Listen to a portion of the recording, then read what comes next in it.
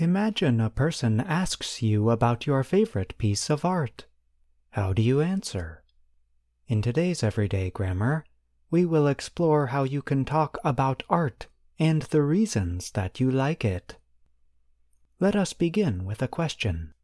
A person asks you the following. What is your favorite piece of art? Pay special attention to the word favorite. It means a thing that is liked more than others. You can answer the question in a couple of ways. One way is to use the following structure. My favorite piece of art is... In general, we identify the artist and the name of the artwork after the verb be. You can use the possessive form to identify the name of the artist and the artwork, as in, My favorite piece of art is Vincent van Gogh's The Starry Night. In this case, the possessive marker, '(s), is of special importance. It shows that the artwork, The Starry Night, was made by the artist Vincent van Gogh. If you do not want to use the possessive marker, '(s), you can use the name of the artwork followed by the word by, as in, My favorite piece of art is The Starry Night by Vincent van Gogh. And what if you do not have a favorite piece of art? Such an exchange might go like this. What is your favorite piece of art? I don't have a favorite piece of art. Or, I don't really enjoy art. now imagine that a person asks you the following during an English test. What is your favorite piece of art? Why?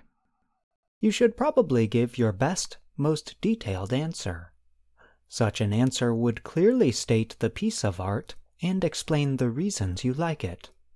For example, you might say, My favorite piece of art is Hokusai's The Great Wave. I love woodblock prints, and the Berlin blue color he uses is so lovely. In addition, I find the subject matter so powerful. The giant wave is such a danger to those fishermen. Or you could say, My favorite piece of art is The Great Wave by Hokusai. I love the print because I enjoy learning about Japanese history. For me, the wave represents a giant force of change crashing down on society. In the first example, the reasons given for liking the artwork relate to the kind of art, the woodblock print, the color, Berlin blue, and the subject matter, Japanese history. In the second example, the reasons given for liking the artwork connect to the possible meaning of the artwork and its connection to history. So when you give reasons for liking an artwork, there are many ways to do so.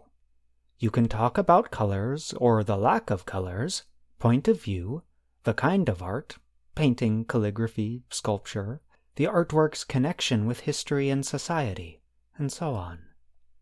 Today we have explored some ways to talk about your favorite piece of art. There are certainly more ways to do so.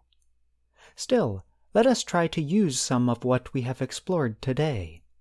Write us a short message, 3 to 5 sentences, about your favorite piece of art. You can send your message to learningenglish@voanews.com. Your message does not have to be about a painting. It can be about a sculpture, writing such as calligraphy, or even photography. I'm John Russell.